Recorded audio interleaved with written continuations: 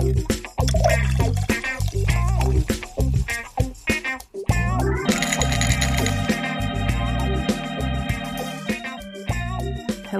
Thirst Buckets. We have a delightful treat for you, if I do say so myself. Today, I get to speak with Raleigh Ritchie, also known as Jacob Anderson, also known as Grey Worm from the HBO hit show Game of Thrones.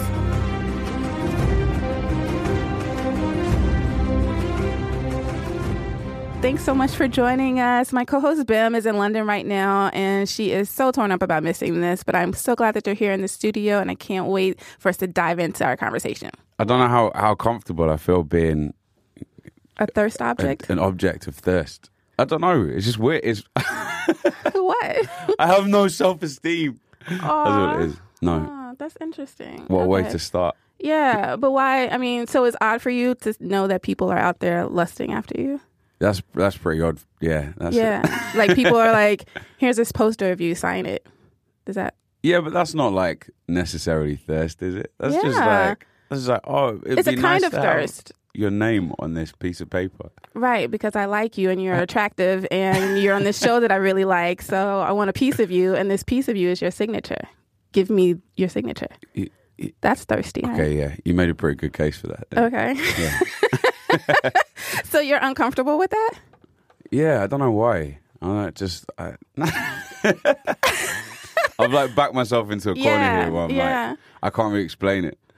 Well, who did you have thoughts like that about when you were a teenager, when you were like coming up? Like, who was on your bedroom wall that you were kind of like, oh my God, I would die if I met this person? Well, like Beyonce was definitely, when I was growing up, was I probably thought I was in love with her. Yeah. And I probably thought it was mutual in my head. I was like, oh yeah, of course. Well, now that she sings in the song. Yeah. About what? About me. She's not, obviously. Yeah. Maybe that's like an unhealthy thing. That's like an unhealthy teenage thing. No, I think that's a normal teenage thing. I think it's a normal pop culture consumer thing, right? Like that's... Yeah. It's like the thing of like, some artists are like, I want to make you feel wanted when I play. Or maybe it's not. Maybe I don't think that was the case for Beyonce. I actually think like a lot of Destiny's Child was about empowering women. Mm-hmm. I listened to a lot of music that like empowered women as a kid, and probably didn't really realize it. Like what? Beyond Destiny's Child and Beyonce, what? I loved Spice Girls when I was when I was growing up. If you want my future, forget my past. If you wanna get with me, better make it. And I think because I love Spice Girls, I had a lot of female friends at school. Because boys were like, they're for girls. They've got girls in their name. The word girls is in Spice Girls' name, so that means it's for girls. Did you feel like kind of pinned in by the idea of what boys and girls should like when it comes to music and film and TV and stuff like that? Not really. I don't think until I was like a teenager, I started to feel like, oh, I've got to be like conscious about what I tell people that I listen to or whatever. So you listened to a lot of pop, and that's when you kind of started to feel more, when you were a teenager, that's when you kind of just started to feel more comfortable expressing that you were listening to that music? Sort of, but I think it was just more that like I grew out of that kind of music, and then the kind of music I liked, I didn't really know anybody that liked it anyway. So I was just comfortable listening to what I listened to. I was like I listened to a lot of like Soulquarians, just that whole group. Yeah. Like Bilal and Erica. Oh my God, I love Bilal. So like nobody was listening to neo soul really at my school. And I actually like made friends, like really good friends with the few people that did, because then we could talk about music. But yeah, I think I just lost interest in trying to like impress people with music, with like my musical taste. It's kind of, I always find it really difficult to actually pinpoint how the artists that I listen to like directly influence my music, because I think that there's like a little piece of all of my favorite artists in my music, hopefully anyway. Like I think like I kind of taught myself how to write songs and how to structure stuff. So like I think every time I write a song, there's a little piece of me that like puts like some Musiq Soulchild in it.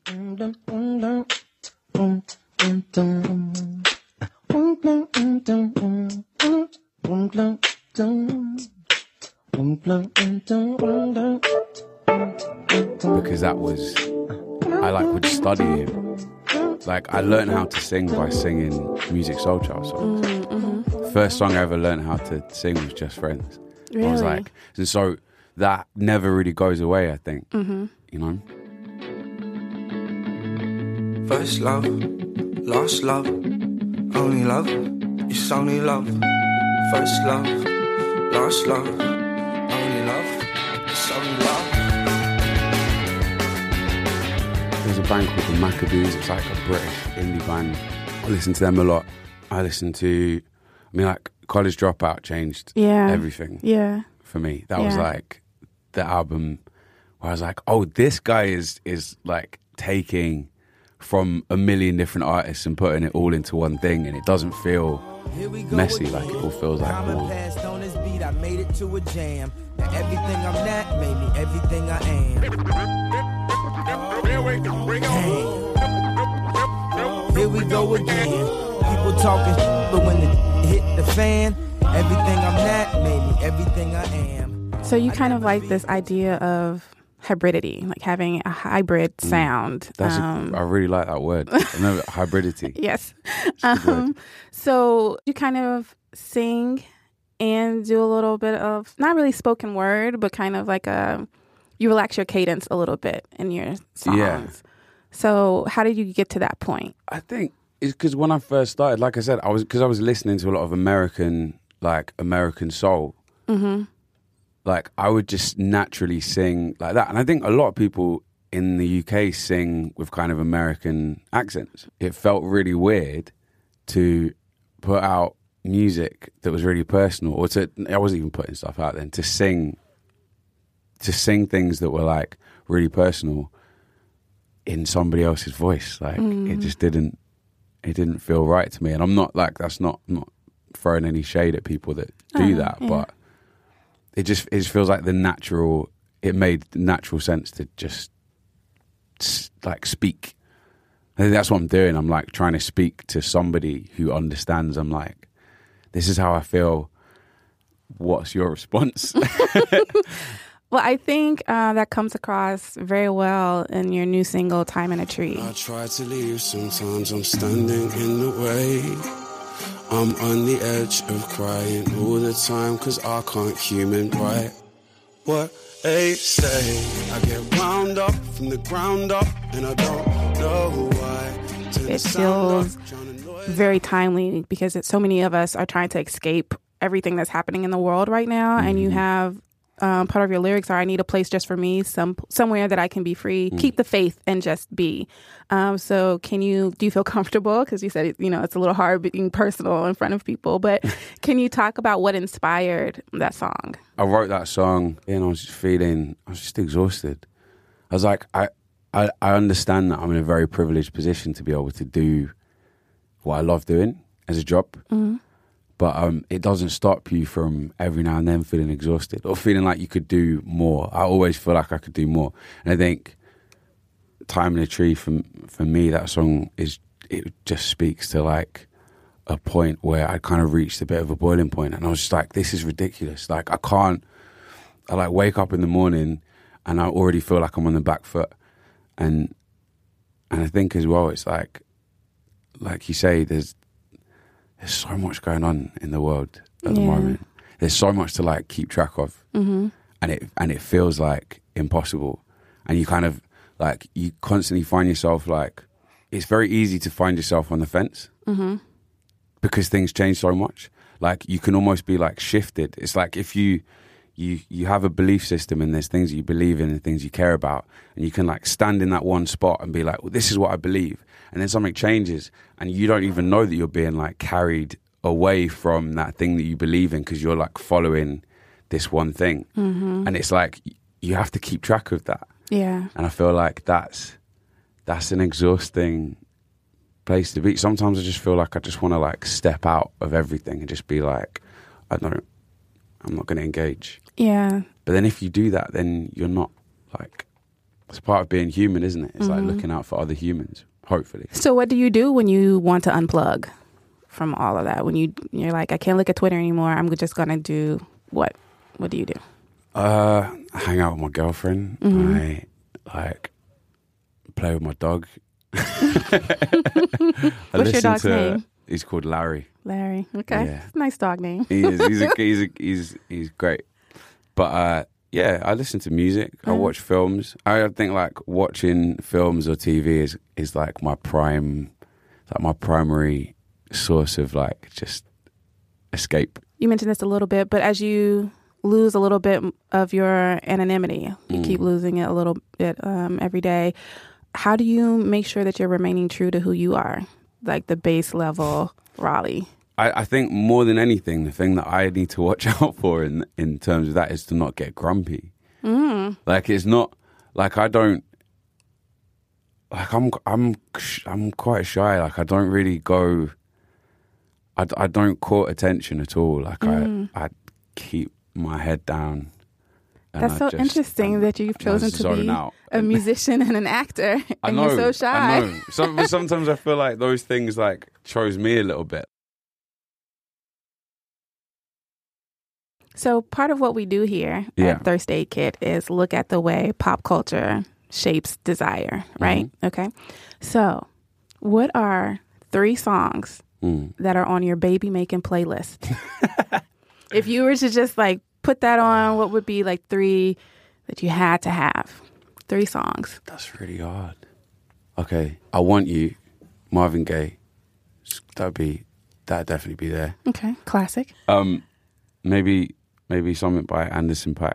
You know the No Worries album? Yes. Yes, loud. Control, Scissor, just the whole album. You could just run the whole album. Okay. That's 3, right? Sure. I didn't say songs. No. You said I Want You, Marvin Gaye. Yeah. Some Anderson .Paak. And then SZA. The Weeknd singing. Okay.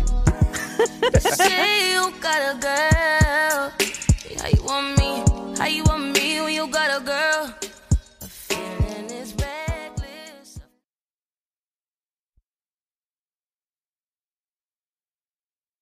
So once you realized you wanted to become an actor, who did you look to for examples of the kind of work you wanted to do?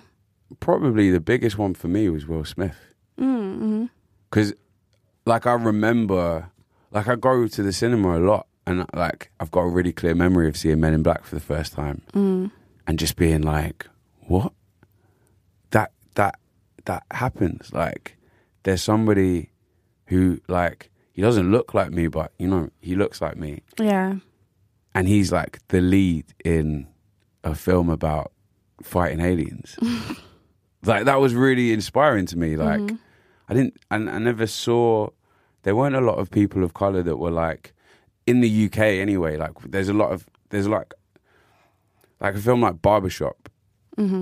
Like, I had to get that from off the internet, like Dodgy. Yeah. Like, in order to see it, because we just didn't import to the UK. Yeah. So like, I think Will Smith just by like the fact that he's so charismatic, but yeah, he was like, he looked like me, and I wasn't used to that. I wasn't used to seeing somebody like a person of color being like anchoring a story.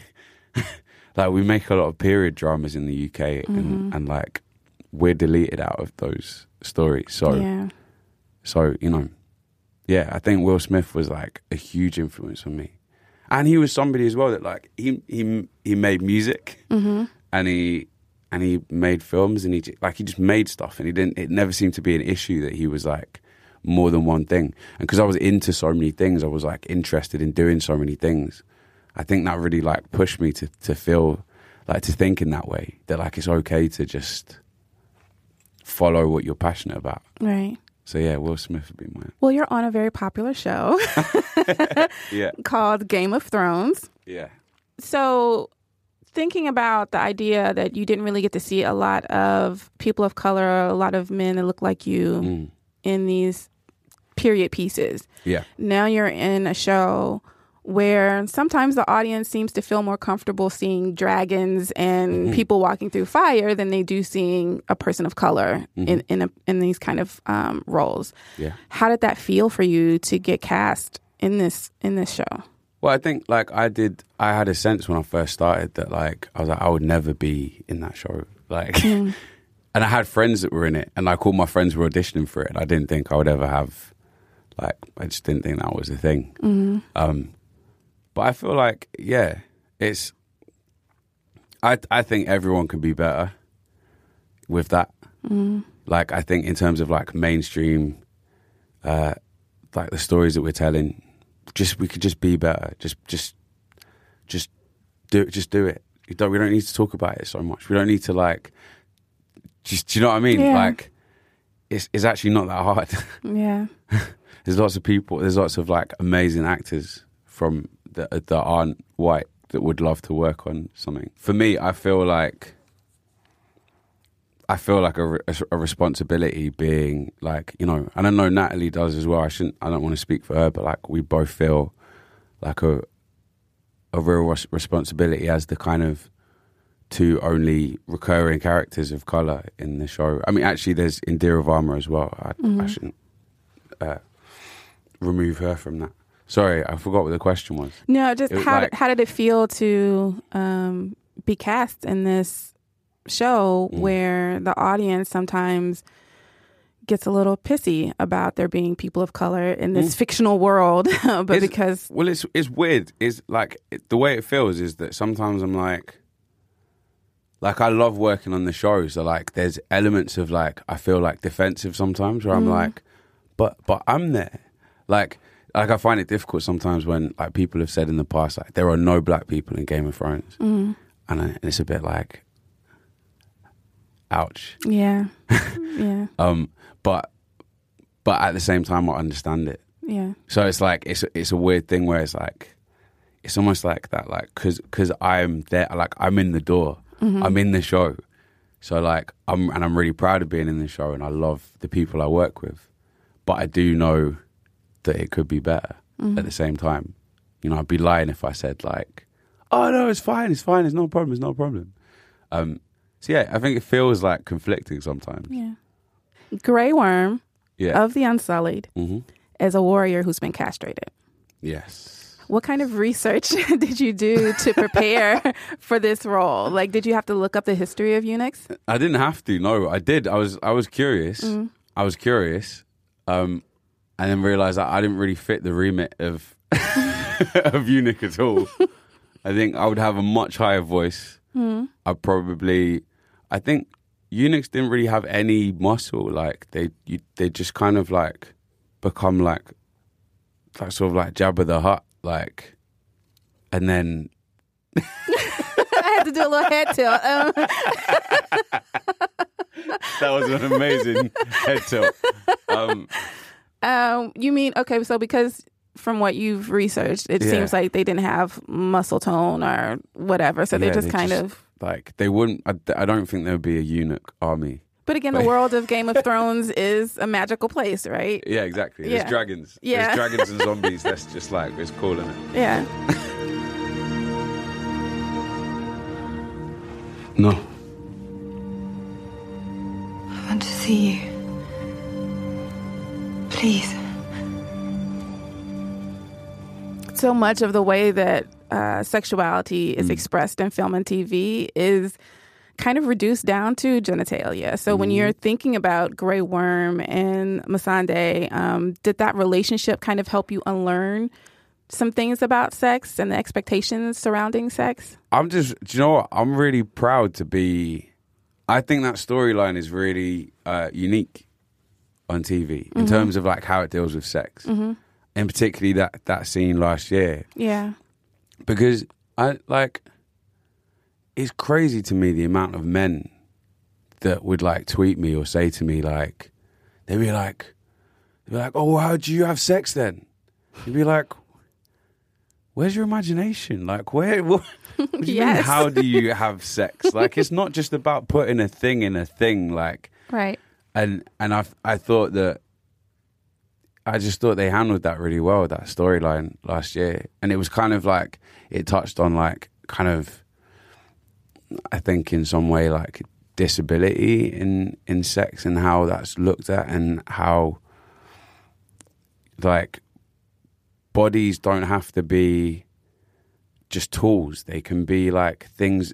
There can be a big element of sex is about acceptance, right? It's about acceptance of yourself and of somebody else. And like being naked with somebody is a very revealing thing, obviously, and can be really humiliating if you don't feel a reciprocation of like acceptance. And I really loved that scene was all about that, was about these two people accepting each other and finding each other sexy, like regardless of, you know, the like atrocities that Missandei's been through and the quote unquote like manhood that's been taken away from Grey Worm. They accepted each other and they found a way to be sexual and to be sensual with each other. I just thought that was just really well handled. And you get it all the time. I get it all the time. People are just like, "Oh, you got no dick, huh? You can't do this, you can't do that." No. And it's just like, I don't know why I'm putting that voice to it, because it's not everybody that has that voice, but but yeah, it is quite like a laddie thing, I think. Definitely back at home. Yeah. Somebody asked me the other day, I just thought it was just the grossest thing ever. Someone asked me if I was there when another cast member had sex scenes. And I was like, what world do you live in where you think that like that? So they think you're just watching porn on set? I think they literally think, like, maybe they just watch it through that lens. They just they just think the show is porn because occasionally there's like naked bodies on it. They're like, they think it's just like everyone's just naked all the time. Everyone's just walking around naked all the time on set. Weird. That's interesting. Okay, so you've talked about the men who kind of approach you with narrow-mindedness about Grey Worm and his sexuality. But do you also get any men who come up to you or tweet at you who may have suffered from erectile issues, or other people who are not gender conforming, who are like, this helped me realize that there are intimacy beyond? Surprisingly not. No. Interesting. No. That is interesting, because to be honest with you, I hadn't even thought of that. Like I'd thought of that as in terms of like the context of that scene and in terms of the context of them as a romantic couple, but yeah, I hadn't thought that anybody would actually say anything to me, and they haven't. It tends to be, but I think that's as well because like sex is still a thing that's like, it's big. Not for everybody, but I think for a lot of people, like it's a big thing to talk about because it's so private, and it like a lot of people have a lot of shame wrapped up in sex because of the way that, I think sometimes because of the way that sex is like portrayed in music and films and TV and like and schools. Like I never had sex education in my school. Like we just didn't do it. They didn't talk to us about it. So it's like there's this like whole like hush hush shame secret thing about it. So I think if anybody was it did relate to that storyline in that way, then I don't know if they'd necessarily feel comfortable to bring it up. But I say here now that if like I would never shame you if you wanted to talk about that. Like it's, you know, oh, that's sweet. Anybody. What do you want people to take away from your character as a whole with Grey Worm? That's a really good question. I've got to be careful as well. Right, yes. I mean, if you want to, give a little spoiler, tease us a little bit, because the show's not coming back on for another year, right? I don't actually know when it comes back. I genuinely don't know when it comes back. Yeah, I think it's 2019. For me, the thing about Grey Worm has always been like, he's traumatized. Like he's a character that's just like experienced a lot of trauma, and like he becomes kind of like human. He's like had his humanity just stripped from him, and he's like becoming human as the show goes on. And I think if anyone takes anything from that, it's that like if you feel like your humanity's been taken away from you in some way, or you feel like your trauma is like holding you down and holding you back, that it's possible to come back from that. It's possible to come out of that. And often it sounds a bit corny, but often it's like love that takes you out of that. Like whether it's your friends or like romantic love or whatever it is. Like, How do you think Grey Worm has changed your ideas of what masculinity is? If he has. I like, to be honest, if anything, I feel like he's reinforced ideas about masculinity that I agree with anyway. Like what? Like I said earlier on, like when I was a kid, I used to listen to Spice Girls. So most of my friends were girls, and which is like a really weird. Even that in itself is like a strange thing that should even be the case. So like I've never been thought of by like I'm not like a huge sports fan. Like I like some sport, but like I'm not what you'd say like I'm not what you call like a traditional like alpha. And so I've never thought that you had to do this or you had to do that in order to be considered a man or a real man or whatever. Like, I don't think those laws or whatever really exist. It's all a construct. I mean, it's all a construct anyway. Right, but yeah. like, you know, so I feel really glad. Like, you know, I could have grown like loads and loads of muscles and stuff to play that character. But like David and Dan, the showrunners, didn't push me to, and I kind of appreciated that because I think it's nice that there's like a different type of like he can still fight. Masculinity and femininity both exist on like a really, really, really, really wide spectrum. It's almost like an infinity spectrum, and then there are things in between masculinity and femininity, and all of those things are human. I think like the most important thing is like, who are you as a person? What do you believe in? Who do you love?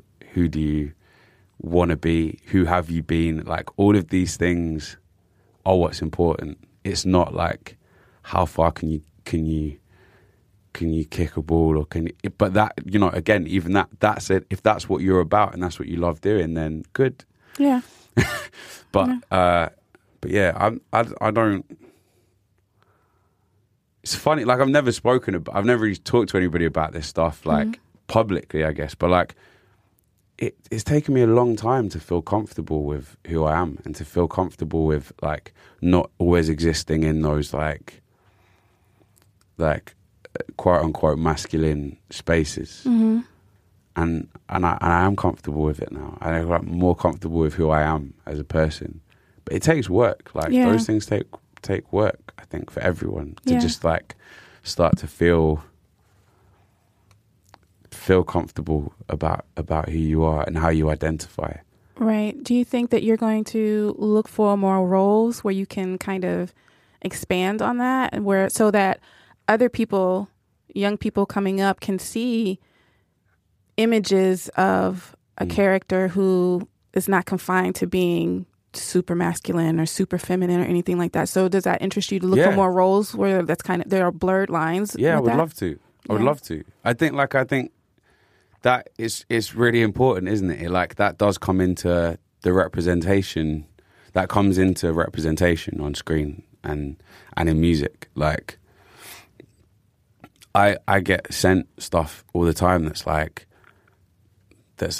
to play like the jock or like the, you know, like the amount of times I see athletic in a description, I'm like, but that's great. And, you know, if you're into athletics, then amazing and do it and be passionate about it. But athletic as like a descriptor for a person's character is kind of weird. And I felt like I say this, but it's like for women, it's 10 times worse. Yeah. But yeah, I definitely want to, I'm very conscious about the kind of thing I do next, if like whatever that is in terms of acting. Like, yeah, I don't want to put toxic images out into the world. I don't want to be a part of putting toxic images out into the world. There's too many of them already. Right. I don't want to add to that pile. Right. So you feel like you're kind of combating those images that you grew up with that pressured you to be something maybe that you aren't for a little bit? I want to. I don't know if I am at the moment, but I want to. That's my goal. I think for music as well, for me, like writing music is really therapeutic, but I also think it's important that like honesty is really important.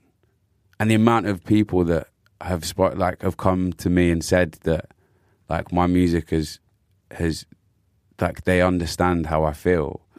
Not only is that a really important thing for me, but hopefully it's an important thing for them as well, because it means that I've opened up about something that they get, and then they've opened up to me, and hopefully that means they open up to their circle and they open up to the people they love. I think like it's really important in music to put that out, to be honest with yourself, and therefore to be honest with other people, and be like, you're not an outsider. Right. And if you are an outsider, you can own it, because there's millions of other outsiders. You know, like almost as if we're not really outsiders after all, right? Exactly. Yeah, it's a bit of an oxymoron, but okay. So what's next for you? I've just got to finish my album. Yeah. I'm finishing my album. The single is lovely. Thank you. And you worked with the internet before. I did, yeah. Yeah. And Stormzy. Mm-hmm. Any other dream collaborations coming up for you? Or do you have any dream collaborations?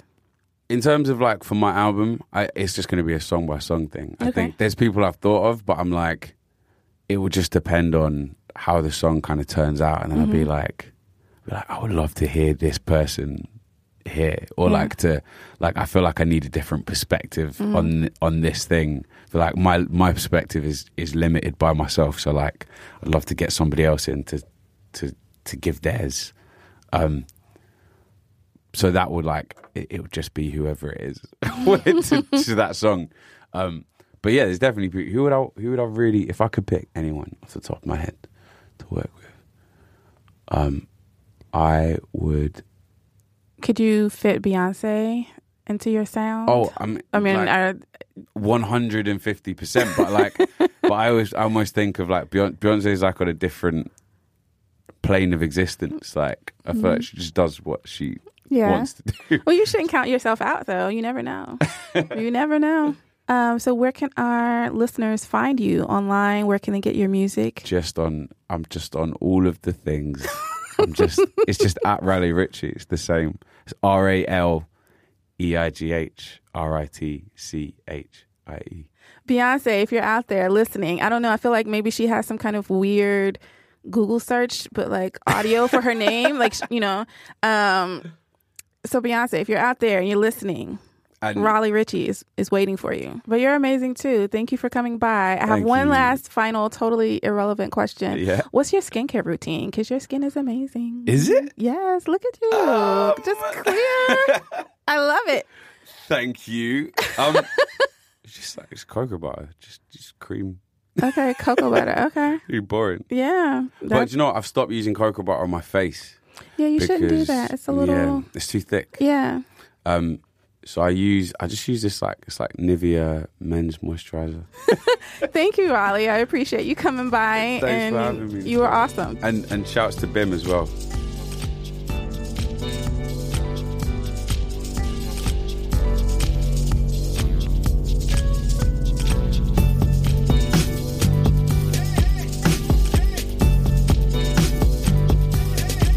Thank you to Raleigh Ritchie for joining us today. Be sure to check out his new single, Time in a Tree. It is beautiful and haunting and just what we need for these times. Much love to our producers, TK Dutes and Julia Furlan, plus Camila Salazar for additional assistance. Bim, we miss you. Come back. Stay tuned for more. Season 3 is on its way. It's very, very close. In the meantime, stay thirsty, friends. Do you have a playlist already on your phone at the ready? Oh, one of those playlists? Yeah. No, Oh, okay.